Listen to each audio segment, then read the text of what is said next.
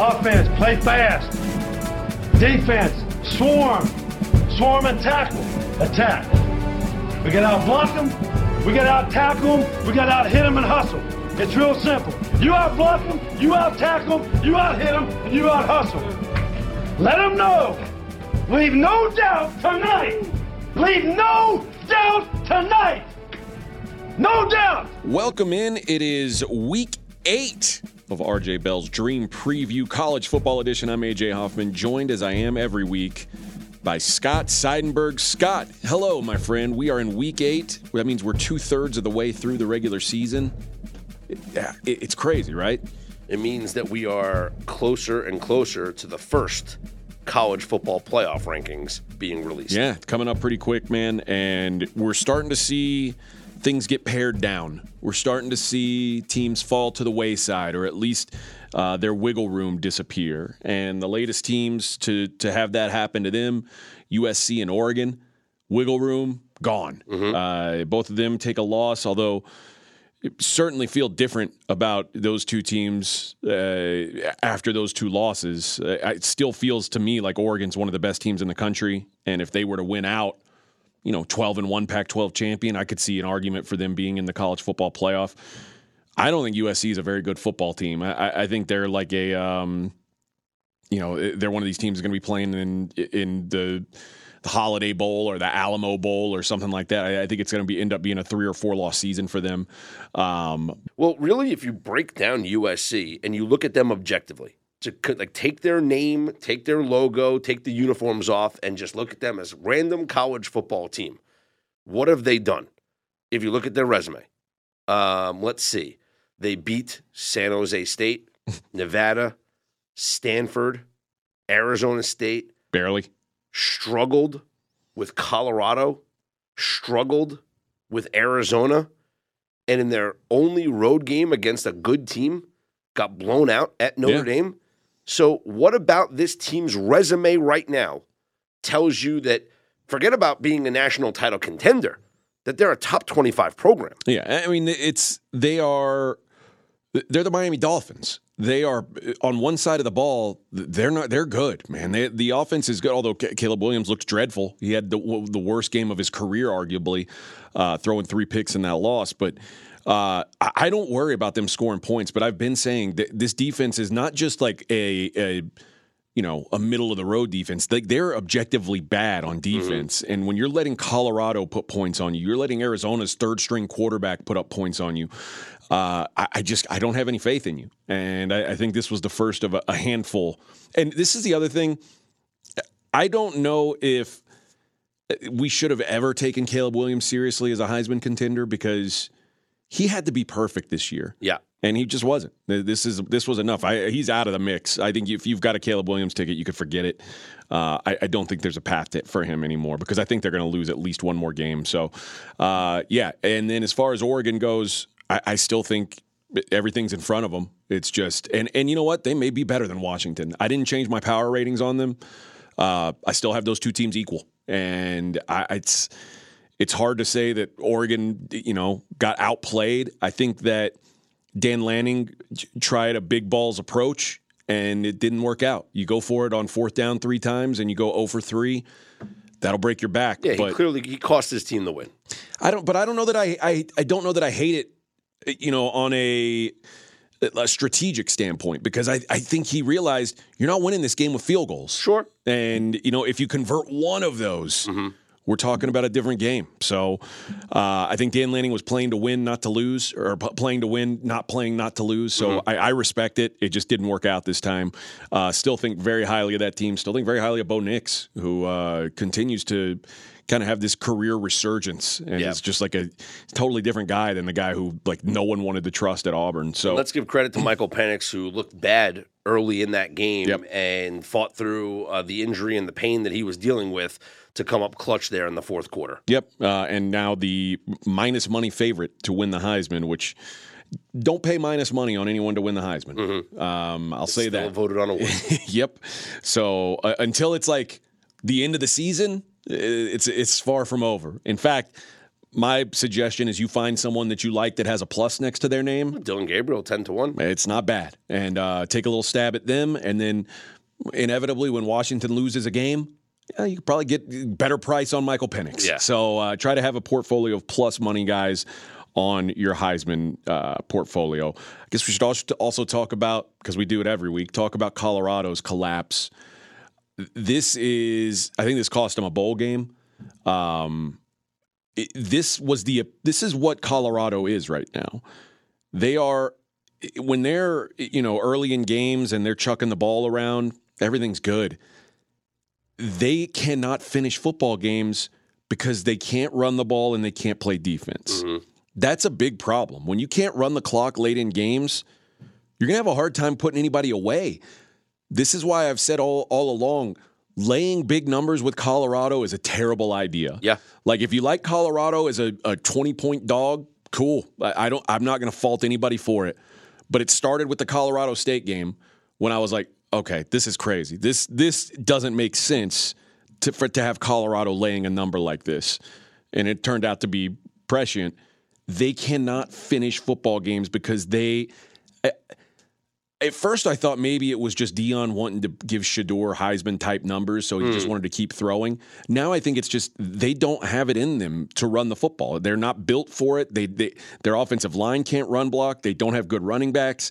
It's just not an offense that's built to finish off football games, and I think that's going to continue to be a problem. The rest of their schedule is rough. I don't know if there's another win on their schedule. I certainly don't think there's two more, which is what they'll need for bowl eligibility. So, fun story. And if you had over 2.5 or 3.5, then God bless you. But this is, I think this is where the fun time's in for Colorado. So, yeah, if you're looking at just offensive PPA, they are above average. They're right there with some of the top teams in the country. Not the upper echelon, but they're above average. But defensively, they are significantly below average. So it has not been good. I mean, they're worse defensively than USC, which is saying something. That's saying something. All right, let's jump into this week's games. And, man, we are starting with a big one. Penn State at Ohio State. Numbers come down a little bit. It is now Penn State +4 is what we're looking at here. This is a spot I've had circled. I've said Penn State. I can't picture them not smacking around this Ohio State team that I think is soft. I will say, now that the time is here, I still like Penn State. Don't get me wrong. Yep. Penn State's offense, there's some things about it that I worry about. Everything's methodical. Everything is there's very little explosiveness with this team, but I trust their defense a lot. The offense, again, I don't know what it is because their offensive numbers, their metrics look good, like their yards per play and things. But all it is they're beating up on crummy teams in garbage time when most teams take their foot off the gas. Penn State doesn't. But I believe in this defense. Ohio State's defense is for real too, no doubt about it. But I still don't trust their offense, particularly as a favorite. Right now they're dealing with injuries to Ibuka, Trayvon Henderson, Mayan Williams. They lost their starting corner, Denzel Burke, in the second half last week. Like, they've got a lot of bodies that are banged up right now. I don't know how many of those guys are going to play or not. It's not like we get real injury reports from these coaches. But one thing as far as Penn State goes, like I said, they're not explosive, but they're careful with the football. Drew Aller, 0 picks thrown this season. I mean, they just grind it. And I think in a game like this, that's enough. I've talked about Penn State's physicality and how I don't think Ohio State has the personnel to match that physicality in the trenches. I still believe that. I think Penn State getting anything over a field goal here is value. I think this is an under game, too. It's 46.5. This is an old-school Big Ten rock fight. I trust Penn State's quarterback more. I trust Penn State's coach more. And I think I trust their defense about equally, maybe even a little bit more. So, to me, catching Penn State as a dog here is the only way I'm looking. I agree. We've said this for weeks now that we couldn't wait to bet Penn State against Ohio State. Penn State and Michigan, the two best defenses in the country when it comes to EPA-wise. Efficiency-wise, Penn State ranks above Michigan in defensive efficiency, number 1 in the nation. Ohio State's great. I mean, they're number 10, but Penn State is number 1. So, yeah, you're right. I trust the Penn State defense way more than I trust the Ohio State defense in this one. Penn State has also covered 6 of their last 7 games against Ohio State. And I've been saying it for weeks. They're the disrespected ones. They feel disrespected. Yeah. Everyone's talking about Ohio State and Michigan, about who's going to represent the Big Ten and go to the College Football Playoff. No one's talking about Penn State. They are the team that has looked the best, the most complete, I will say, because Michigan had their struggles, although that was without Harbaugh early in the season. So maybe Michigan, I'm disrespecting them a little bit. But Penn State has looked complete, whereas Ohio State has shown some inefficiencies. I like the under as well because I don't know about both of these quarterbacks. This is the first big game for both of these guys. It's hard to trust either of these quarterbacks. Offenses that, again, we thought all these skill position players for Ohio State, if McCord was even average, we were going to see them explode. And I think McCord's been about average. It just, the offense has not clicked. There's something going on with this team, and now they're going to see the best defense they've seen all season. So the under feels like the way to go. But you agree, Penn State as a dog is the look? Yes. All right, couple teams in the top 25, the games between Central Florida and Oklahoma, Air Force and Navy. We've got Scott with some best bets on, so we'll move those to the end of the show. So let's go next to the Oregon Ducks, the aforementioned Oregon Ducks. Laying 20 at home against Washington State. And I've got to say, boy, Washington State, the wheels are falling off for these guys. They got obliterated at home by Arizona with a backup quarterback. I mean, they were coming off their first loss of the season. We said, okay, no big deal. Mm-hmm. This was woof. When you look back at Wazoo's wins now, you look at Wisconsin, maybe that win wasn't as good as we thought. Wazoo, the last couple weeks, their last 2 games, 225 yards per game. They've put up 12 points in those 2 games. Here's what's happened is we've seen teams start to rush 3, drop 8, and this quarterback who he was the toast of the town for the first few weeks. And now we're starting to see, now he's not playing against FCS guys anymore. Mm-hmm, mm-hmm. And we're starting to see some of the flaws. And when you have extra bodies in the secondary, he struggles with decision-making. The blueprint is there now. UCLA put it out there. Arizona followed it to a T. And Arizona, who's way less talented than UCLA, looked great against him. Now you get a team who's got way better defensive talent than either of those teams, and the blueprint's been laid out. Yeah. I think Oregon has a good chance to dominate this game. Oregon's defense is going to be pissed off after losing last week's game. And if Arizona's backup put up 44 on Wazoo, who knows what Oregon can do. So I like Oregon. My favorite bet on this game is going to be the team total under 21.5 for Washington State. Well, that's the thing. Washington State was in such a great spot last week because we thought it was a complete letdown for Arizona coming off the overtime game against USC, but it didn't matter. And they were home. So you had the better situational spot, and you were home, and you still were embarrassed. Now you have to go on the road in a terrible spot against an angry team coming off their first loss, looking to make a statement to reestablish themselves and gain some confidence back. It's a terrible, terrible situation to be Washington State. I think Oregon runs away with this.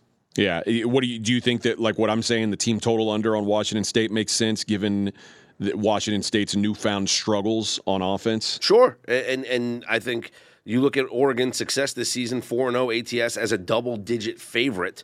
I think that they're gonna score a lot. The only thing you worry about when you're betting a team total under on a team that's a heavy underdog is if Oregon's winning this game by 30, do they let them score in the fourth quarter and then it's just a nonsense score that puts you over the top when third stringers are in? That's the only thing. Maybe go with a first half team total under for Washington State. It just feels like, man, if Washington State couldn't chuck the ball around late against Arizona. Yeah, and they were getting blown out in that game. How do they do it here? It's they're in a real tough spot. All right, let's move to the SEC where it just means more. Tennessee catching 8.5 at Alabama. If you've listened to this podcast all year, you probably know where I'm looking. I think this is a fantastic matchup for Alabama. Listen, I've not been like some bullish Alabama guy, but I have said all season long, I want to fade this Tennessee team. I don't believe in this quarterback. I don't believe in Joe Milton, who, by the way, is barely inside the top 100 in EPA, passing EPA. And now Bama brings in the highest graded coverage unit in the country. Joe Milton is going to look like a bum on this field. I think last week was a sleepy spot for Alabama. Arkansas sandwiched between a road game against Texas A&M and this Tennessee game. Bama's got a bye week next week. There's nothing to look forward to before that LSU game. I think Tennessee's going to have their full attention.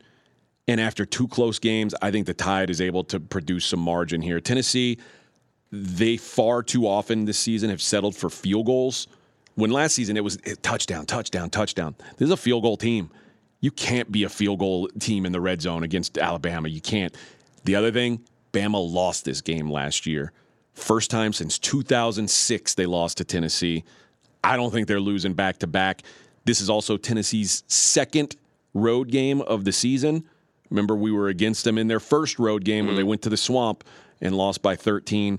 I like Alabama minus 8.5. I like the under in this game. I think this is a grimy game where Tennessee has a really hard time putting points up. Well, you got two of the top defenses in the country. Alabama ranking 7th in defensive efficiency and Tennessee ranking 11th. And if you want to look at some trends, Tennessee 1-5 ATS as a road underdog since the start of the 2020 season. Alabama, meanwhile, 15-6-1 ATS as a home favorite since the start of the 2020 season. Alabama has covered 12 of the last 17 meetings with Tennessee, and you mentioned playing with revenge. Not a good spot to go up against Nick Saban. The home team has the clear advantage here. I think Alabama, maybe an Alabama first half, but yeah, I think I'm with you on the under just because of how good both of these teams are defensively and not trusting either of these quarterbacks, honestly.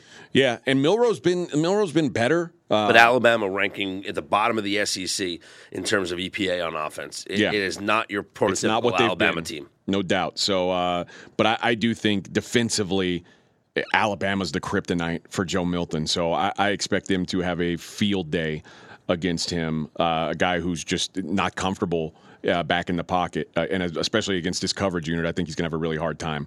All right, South Carolina, 6.5s or 7s out there, depending on what you like, which is a great thing. If you've got yourself some options here. Total's 59.5. They're at Missouri. I thought I'd be backing the dog here coming into this game. I wanted to come into this week and look at South Carolina. It's a game I had circled, and I have uncircled it as seeing Graham Mertz break their backs last week is enough to turn me off of this team's defense. I trust them to score. But is it enough to put you on the over? I'm on the over. Yes. I'm on the over. Mizzou's quietly been one of the biggest surprise teams in the country. The win last week against Kentucky, they've kind of put themselves in 14-0 in that game. Yeah. Came back and blew them out. They've put themselves in position to win the SEC East if they can beat Georgia, which isn't this Georgia team. It's not out of the realm of possibility. Brock Bowers now. Huh? Yeah. So, they've given up. South Carolina's given up 41 points in each of their last two games. That was against Tennessee and Florida. Two offenses I like a lot less than I like Missouri's. South Carolina is going to get their points on offense, but so this feels like an overspot more than me trying to say South Carolina will stay within the number. I'm going to stay away from the side. The total's gone up. I still think it's good, up to 60 points. Missouri's gone over in 6 of their 7 games this season. South Carolina has gone over in 13 of its last 17 road games. These are two teams that are scoring a ton of points and two defenses that aren't stopping anybody. I didn't even look at a side in this one. I had as soon as I saw this game, I was like, I'm going with the over. I had no interest in playing either side here because I got two offenses that are capable of scoring and I got two defenses that haven't proven to me that they're capable of stopping anybody in a big spot. And I mentioned the trends that just point to the overs. Missouri 6 of 7 and South Carolina on the road 13 of 17. Yeah, so it looks like we saw this game the same way coming in here. All right, let's go to North Texas at Tulane.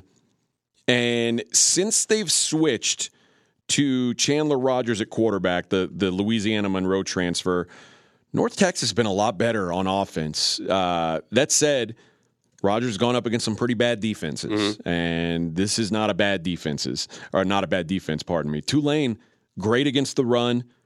Against the pass, relative struggle. North Texas, all they're really going to do is throw the football. So Tulane, on the other hand, a running team, but they've been effective when they need to pass.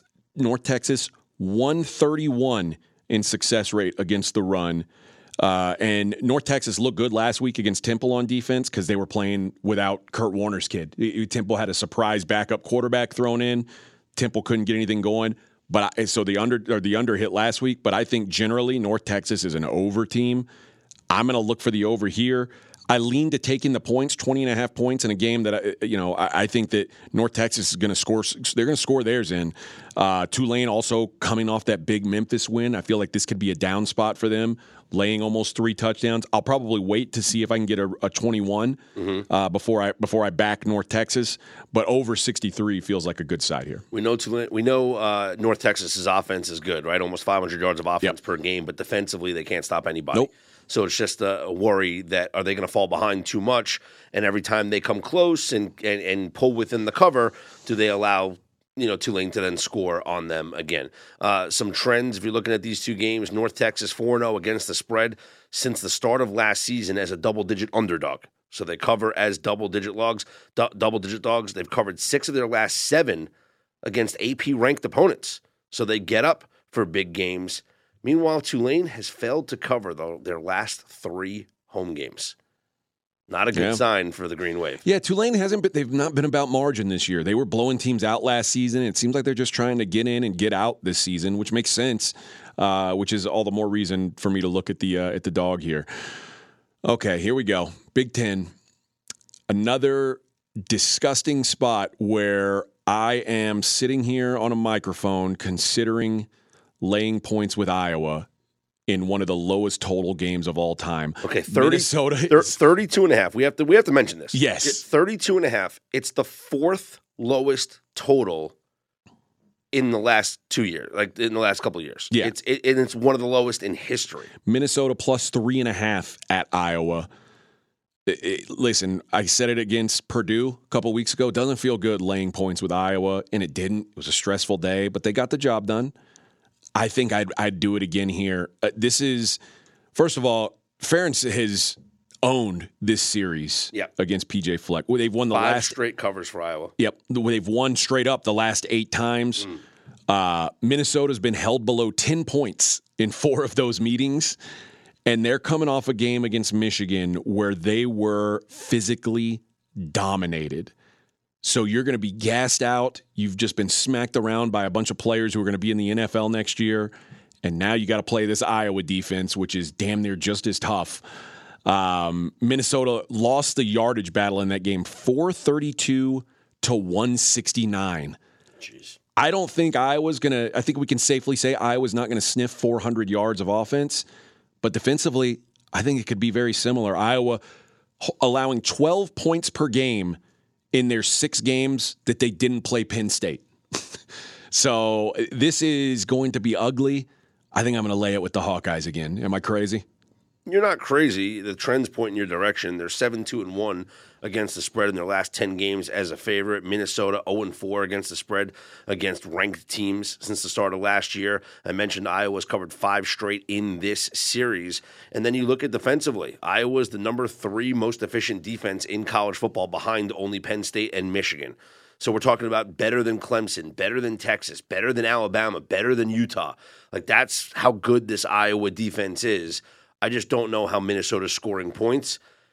Am I ever comfortable laying points with Iowa? No, but they're home. So I go with the home team here. All right, let's look at the Big 12. It's weird to say Big 12 with this matchup. Last time we'll say a Big 12 matchup between Texas and Houston. Texas laying 23.5 at Houston. The Horns have had an extra week to lick their wounds after that last-minute touchdown drive they allowed against Oklahoma. Meanwhile, Houston is coming off the opposite feeling, a game that everybody thought was over. They hit a Hail Mary, and it's elation. Things are all of a sudden things are looking up in Houston. The matchup, though, is pretty tough for the Cougs. Texas ran the ball at will this season before that Oklahoma game. Against Baylor and Kansas, I think they had, 8 touchdowns on the ground in those 2 games. Oklahoma held them to 4 yards per carry and just 1 rushing TD. UH is not going to be able to hold that rushing attack. UH bad against the run. The last several games, they've just been run over, and they've given up 44 points per game the last 2 weeks. Texas coming off a bye. I think they're going to be able to dominate the trenches. And on offense, Houston's relied on big plays by Donovan Smith. This Texas defense, they're elite against the pass, and they're going to take away running lanes for the quarterback as well. I don't know that I'm looking to lay 23.5 here on the road, but I don't want anything to do with the Cougs coming off a very fortunate win. So I'll probably end up just passing this game. I like the over in this game. 9 of the last 12 Houston games against ranked teams have gone over the total.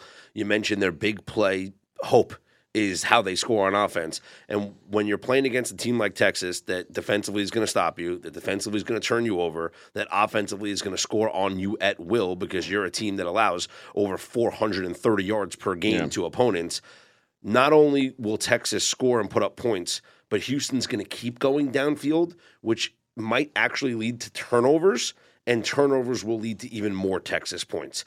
You're right. It's not a comfortable thing to lay a big number like 22.5, but I do think that this game goes over the total because I think Texas scores into the 40s, and I think we're going to get a couple of touchdowns from Houston, and if it winds up being a blowout where Texas covers 22, in the event Texas covers 22, it's because they put up a 50-burger, which means that this game's going over anyway. So I do like the over. All right, let's look at another spread in the low 20s. Virginia catching 23.5 at North Carolina.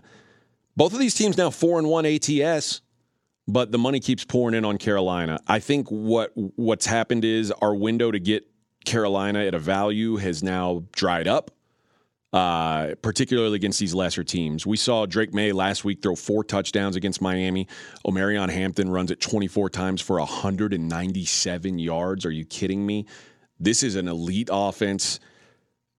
And now, we've talked about it. Their defense, way better than expected. They're 44th in scoring defense. Quite frankly, this is going to be one of the weaker offenses they've seen so far this season. Virginia finally got a win by beating William and Mary by 14 points. Congratulations. Mm-hmm. On paper, this game feels a lot like the the Virginia loss at Maryland, where Maryland was just able to score pretty much every time they got the football. Virginia put up a couple touchdowns, but if you never get a stop, you can't cover these numbers. So I think we're probably paying too high of a price on North Carolina right now. But I've got no appetite for the dog here. What about you? Tez Walker, since being declared eligible, he's a freak. 6 catches against Syracuse for 43 yards. That was his first game, getting back in the swing of things, right? Well, then last week against Miami, 6 catches, 132 yards, and 3 touchdowns. Can you say difference maker? Yeah, he's pretty good. Difference maker for this North Carolina team. North Carolina was already 4-0. I'm not even going to count his performance in the Syracuse game. So let's just say they were 5-0 and brought back this playmaker to now elevate their offense on a different level. They're already a top 5 offense in college football. Tez Walker makes them, it gives them a different dynamic. The only thing that you can hesitate on is just recent history. They're 1-5 ATS in their last 6 games against Virginia, and they're 0-3 against the spread as a double-digit favorite. So they haven't done well at carrying a big number. But this season, 5-1 against the spread. Best cover team in the ACC. It's a huge number, but they're going to put up a ton of points. 56. Can we trust Virginia to score? I don't know. I don't know what they'd put up. Maybe I'm saying they put up at least 10, 14. And North Carolina's going to get in the 40s. It feels that way. Yeah, the over feels like the way I'd look. The lowest as well. amount of points North Carolina scored this year is 31. Yeah, they're going to put up some points. 31, 40, 31, 41, 40, 41. So if they score 40, you need 16 points from Virginia to hit this over. Just seems like a different way to look at it. All right, Ole Miss laying 6.5 on the road at Auburn. Lane Kiffin's boys coming in off a bye. And Auburn coming off an absolutely embarrassing showing against LSU. You put up 16 points against LSU's defense. That's pathetic. The Auburn offense just continues to be awful, and now you're facing an Ole Miss team who there's a couple things here. They haven't put up a bunch of margin yet. They haven't had a big margin in their games yet. But what they do is they play fast and they put up points. It seems like that's the nightmare situation, the nightmare opponent for this Auburn team that wants to control the ball and grind clock and make it a low-scoring game.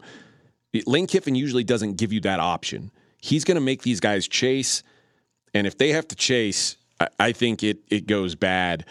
Auburn's they're just not capable of playing from behind, so it's hard for me to want to back Auburn, even though they seem to play so much better at home than on the road. I think eventually Ole Miss wears them down and gets some margin from a team that's just, like I said, woefully prepared to play from behind.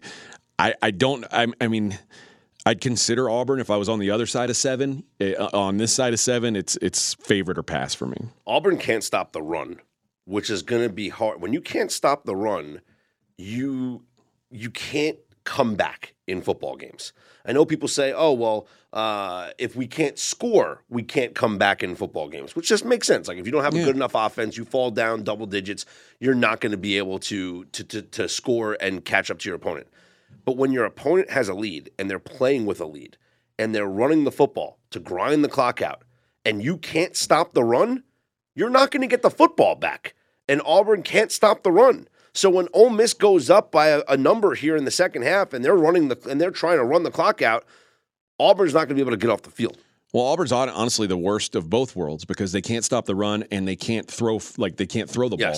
I mean, they failed to hit 100 yards in 3 of their 5 games this season. So, they're not built to keep up with teams like Ole Miss. So that's the only way I'd look here.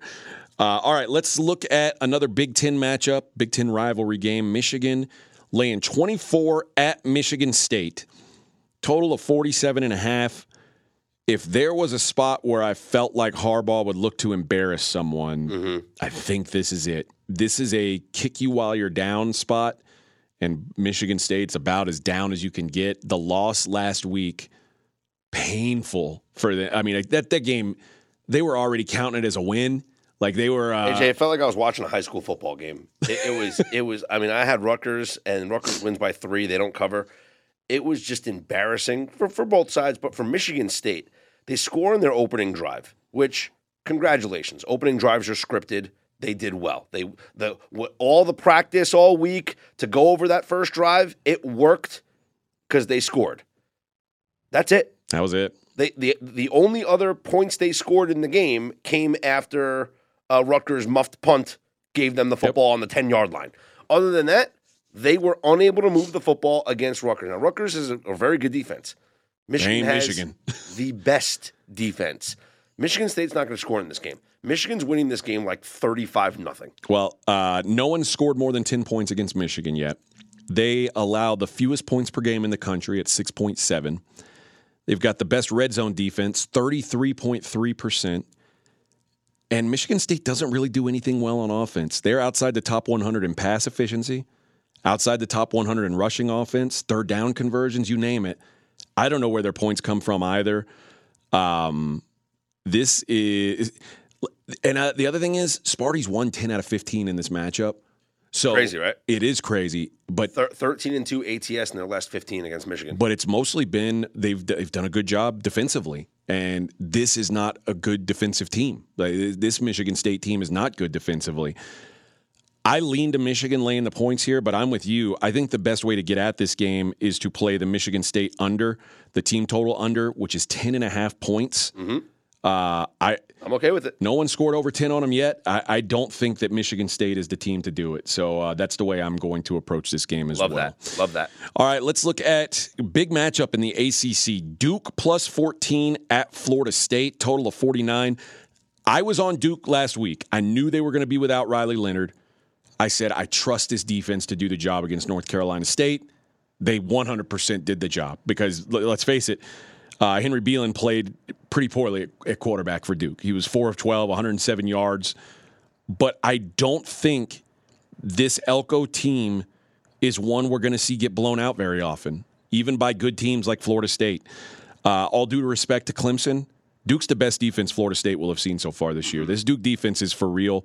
But Florida State's the best offense Duke will have seen as well. And sorry to Notre Dame, but that's just what it is. I like Duke getting 2 touchdowns here. I don't know the status of Riley Leonard. He's day-to-day. Elko called him day-to-day. He was warming up before the last game, and he looked crisp, and I was like, oh, if I get Riley Leonard, this is like great value I've got on Duke. It didn't matter because North Carolina State couldn't score. But if at 14, if Riley Leonard's not going to play, I like Duke. At 14, if Riley Leonard plays or even plays limited, I really like Duke. So that's the only way I'm looking in this one. Duke 3-0 against the spread as a double-digit dog since the start of last season. Florida State, though, 7-0-1 against the spread in their last 8 meetings against Duke. And Riley Leonard's status, as Mike Elko said, he is day-to-day, but he kind of laughed during the press conference when he said that. And What's funny, Mike? Well, I'm just maybe that means like he is playing, but he's just saying like that he's still injured to – play it down so that Florida State doesn't prepare for Riley Leonard. I mean, obviously, Florida State's preparing for anybody. This should be a good game. If you're telling me Riley Leonard's playing in this game, it's going to be a competitive game. So I lean towards taking the points here with Duke. Yeah, and 14's a lot, man. And like I said, their defense is the kind of defense that is not going to go. They're not going to get embarrassed very often. I don't see Florida State putting up 45 points against this team. They're going to have to work for what they get. And again, if Riley Leonard plays, I think this is almost a free roll situation. Like you're holding a real good ticket if Riley Leonard ends up playing here. All right, speaking of LSU, who played Florida State early in the season and put up some good points on them, LSU looks to continue. It looks to have a second week where they're not embarrassed on defense. Mm-hmm. Can they do that against Army? Army catching 30 at LSU. I'll just say this. I don't lay 30 points against service academies pretty much ever, but I especially don't do it with a defense like LSU's. They got a little reprieve last week against Auburn.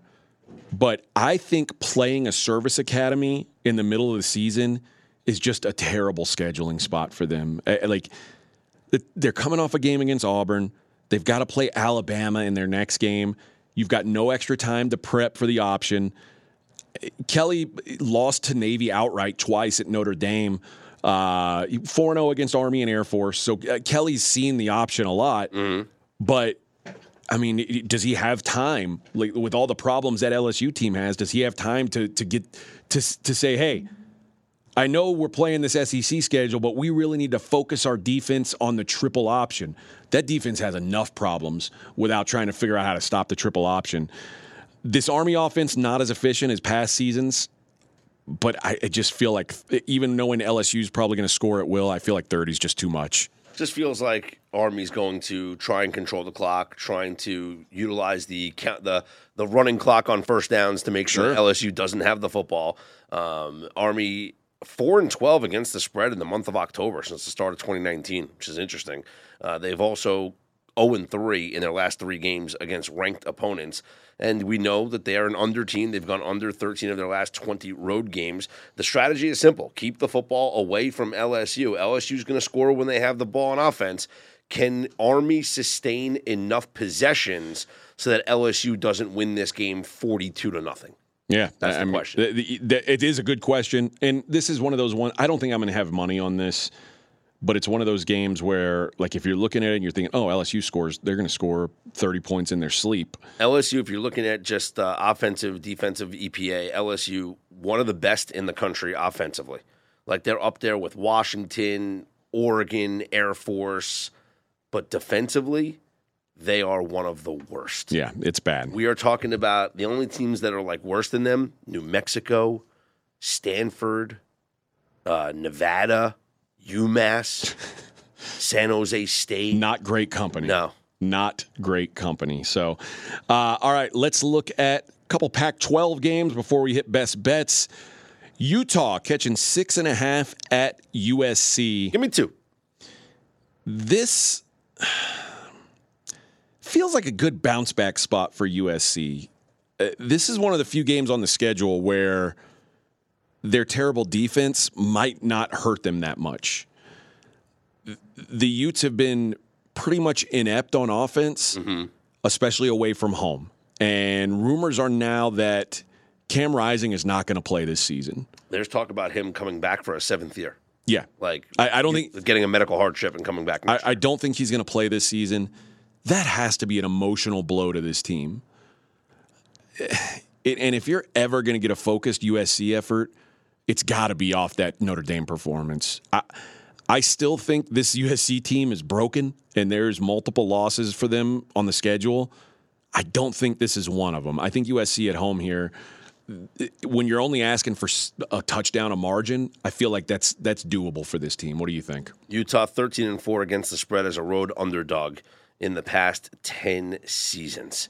So say that again. 13 and what? Utah's 13-4 against the spread as a road underdog. Wow. Okay. In the past 10 seasons. Kyle Whittingham's an incredible coach. He's good. And defensively, Utah's one of the best teams in the country. I go back to what I said when we talked about USC and their loss to Notre Dame. What has USC done this year? If you take the names off their jersey, just to give them different jerseys. They're not the USC Trojans.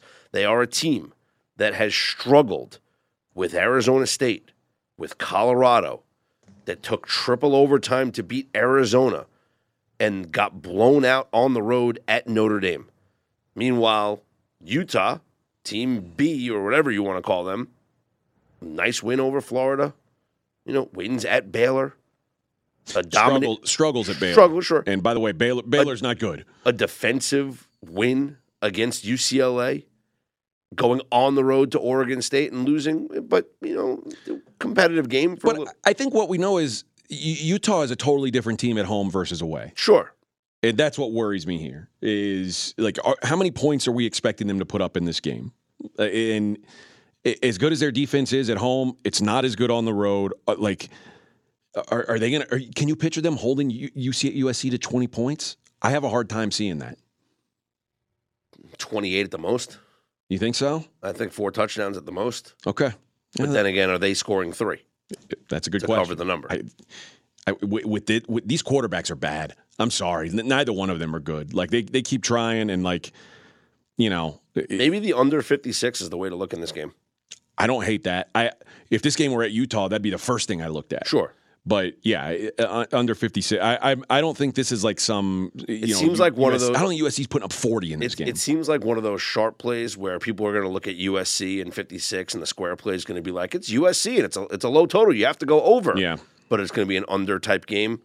Coming off of that loss last week, yeah, maybe USC focuses more on being sharp and efficient as opposed to explosive. All right, Arizona State catching 26.5 at Washington, and like we said, Washington kind of escaped with a win against Oregon, but I don't know that I would consider this a letdown spot considering they've got Stanford up next. Arizona State's playing respectably, but I think what we do have to say is we thought early in the season, the non-Pac-12 season, that Washington's defense was really good. I think they're okay. I don't think that they're really good. They've given up a lot of yards to these Pac-12 teams, and I could see that continuing here. Oregon. Think about that. Oregon's one of the most physical teams in the Pac-12. It's like Oregon, Oregon State, and Utah. Those are the teams you think about when you play them. It's like you get your ass kicked. I think that win had to take a lot out of this Huskies team. Arizona State can do okay against the run, and if this game goes the way I picture it going, Washington gets out to a lead. They want to sit on it, and they run the football. Arizona State is able to keep it kind of close. Remember, Penix spent some time in the injury tent last week. Yeah, he said it was just a cramp, though, and he said that he's fine, and it was just a cramp, and that he was gutting through it. But don't you agree, after that Oregon win, if you're Kalen DeBoer, suddenly you look at that and go, whew, dodged a bullet there. Yeah. Because you understand that now you're not in just a position to win the Pac-12. Like, you're in a position to go to the college football playoff. Yep. And you can't do that without Michael Penix. So when you're up 4 scores against Arizona State, do you really want to have him out there running around chucking it at this point in the season? I tend to think no. I think you got to start being careful with him. You got to start managing the workload for him, the exposure he gets in these blowout games. So I think the back door's wide open for Arizona State here. An Arizona State team that's been surprisingly competitive given their pretty bad quarterback situation this season. That's fair. It is a big number. Total in this game is what, 59? Yep. 59. I could see it going under if we think that this is going to be a conservative approach from Washington. And even if they do wind up covering this game but still take a conservative approach, maybe it's just because Arizona State's not scoring. Yeah. It's hard when you come off a game like they're coming off of against Oregon with the national attention on them. But the one thing I will say is that this is a primetime game at home where it's easier to get up for, as opposed to if this was a noon kickoff, man, I think I'd be all over Arizona State. Just, wake up Saturday morning, a boring, random Pac-12 game. But no, this is a primetime game. Everyone's talking about you as a national title contender. You will have already seen the results of what happened earlier in the game, meaning that the Washington Huskies are going to be in the locker room getting ready for this game, already knowing that Penn State or Ohio State lost a football game. I wonder if, do Pac-12 teams think of the 7:30 Pacific slot as a primetime game for them? Because I'm it's you're at 7:30. Oh, they don't care about the East Coast audience watching them. Nobody's watching that game, but they care about it's 7. It's a night game. It's a night game for them on campus, right? Yeah. So, everyone, the crowd's going to be amped up. They're going to be drinking all day. Well, we're not condoning, but they're going to be there all day. Listen, I don't know how to judge. And they're going to. So that's what I'm saying is they're already going to see USC or Utah have a loss in the Pac-12, right? They're going to see on the national landscape Penn State or Ohio State with a loss, and they're going to be thinking to themselves, man, we are in a position right now to put ourselves a top 4 team in the country, in the college football playoff conversation. Like if the rankings came out today, which they come out the 31st, but we're going to be in the college football playoff, and then seeing Utah or USC have that second Pac-12 loss, a lot of motivating factors that can help them get up for a game against an opponent that they probably wouldn't normally be up for. All right, let's look at UCLA, last of our top 25 games, at least without a best bet on them. UCLA minus 17 at Stanford. UCLA also in a bit of a bounce-back spot, and I think we're catching Stanford a little high coming off the Colorado win. Mm-hmm. The truth is, like I said, Stanford just played against a Colorado team that can't close out games. Stanford is 128th in net yards per play and 127th in defensive success rate on the ground. Between Carson Steele, TJ Harden, Anthony Atkins, the Bruins are going to pound this team into submission. And when there's going to be open shots down the field at some point, Stanford's 126th in EPA per pass allowed. This is a bad team. Yeah, only New Mexico is worse than them defensively if you're looking at all metrics on EPA and whatnot. And they're 0-6-1 against ranked teams since the start of last season, ATS. I think this is the spot where it's like, hey, great win last week.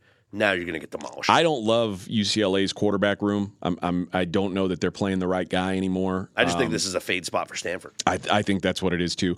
But I also looked at.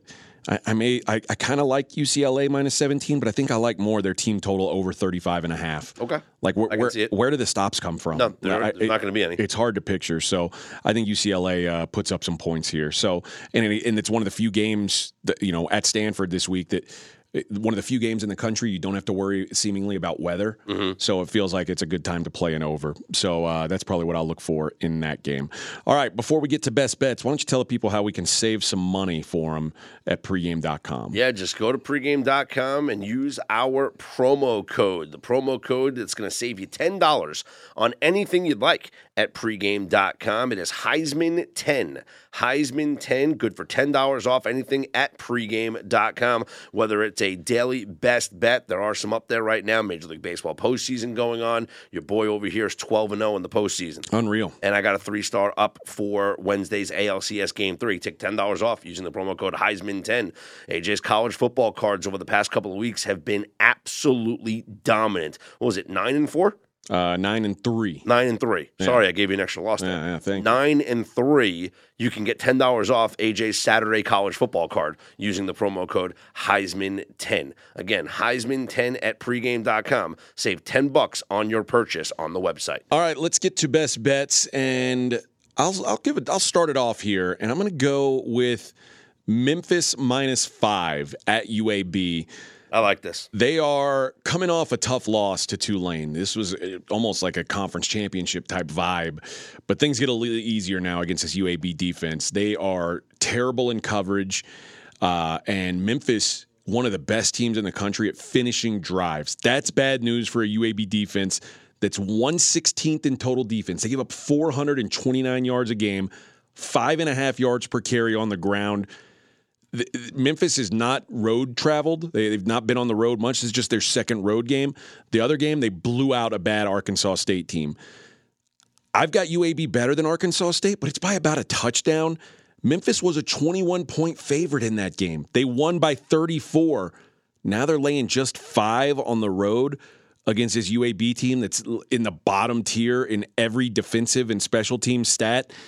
UAB's got a respectable offense. They can't protect the passer. They're one of the worst in the country in havoc allowed, which means there's going to be a big negative play at some point. There's going to be a turnover at some point.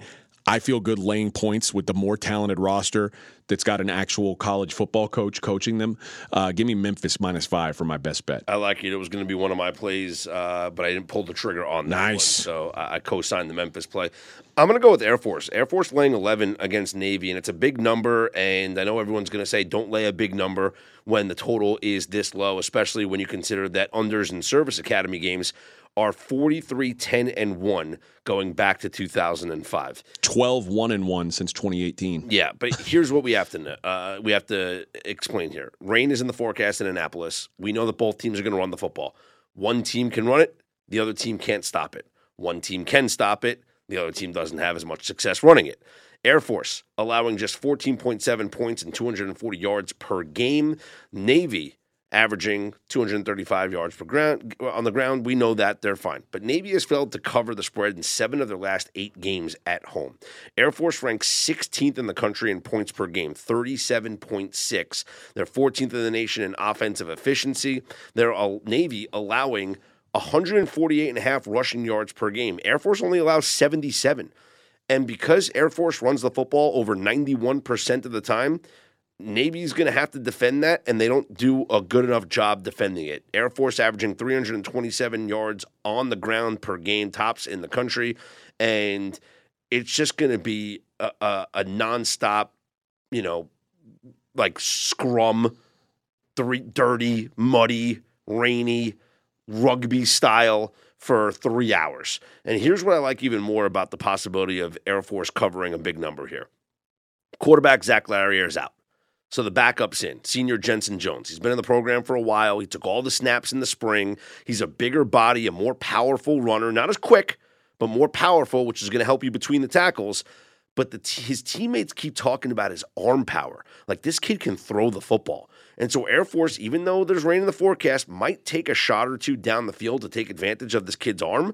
And that is going to lead to maybe some explosive plays and big scores. So I like Air Force to score because I think that they're going to be able to run the ball effectively, and Navy's not going to be able to stop them.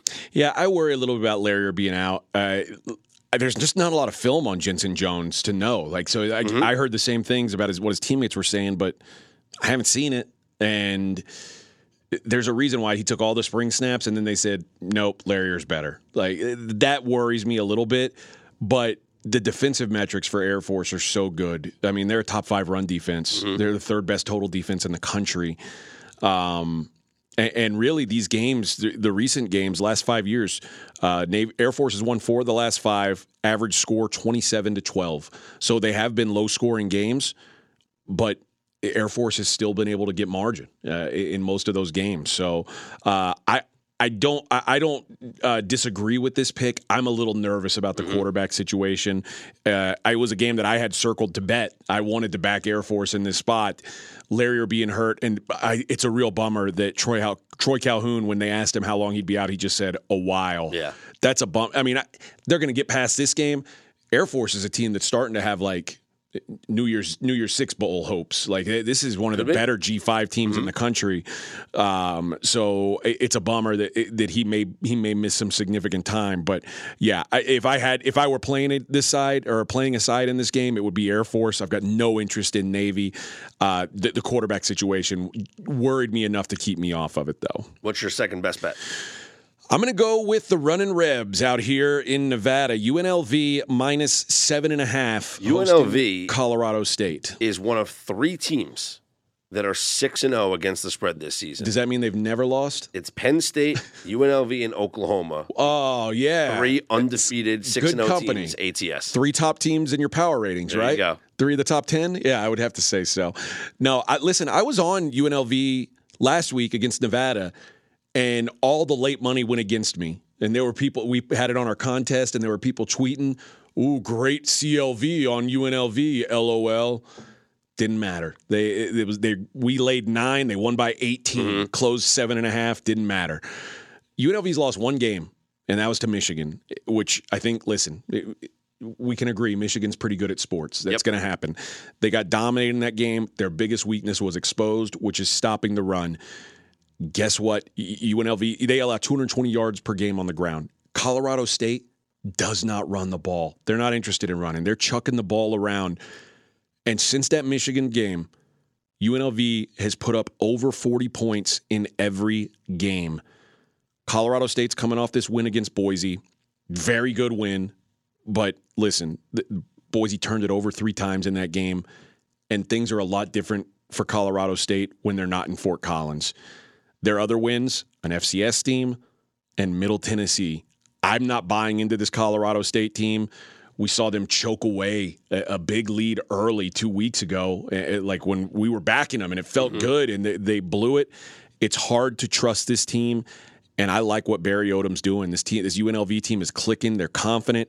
I think they take care of business at home against a team that they've got some good matchup advantages against. So UNLV minus 7.5 will be my second best bet. I'm also going to bet on a 6-0 ATS team, and no, it's not Penn State or UNLV, so it's the other one. Oklahoma. Hey, it's the Dylan Gabriel revenge game against UCF. Yeah. Why not? Dylan Gabriel, second favorite to win the Heisman Trophy behind Michael Penix. Penix is a minus 140 favorite, but Gabriel's 10-1 as the second favorite. He's thrown for 1,878 yards, 16 touchdowns, just 2 interceptions this season. Oklahoma is one of the best teams in the country that people might not have remembered last week with all the hype around Washington and Oregon playing that game because they were on a bye.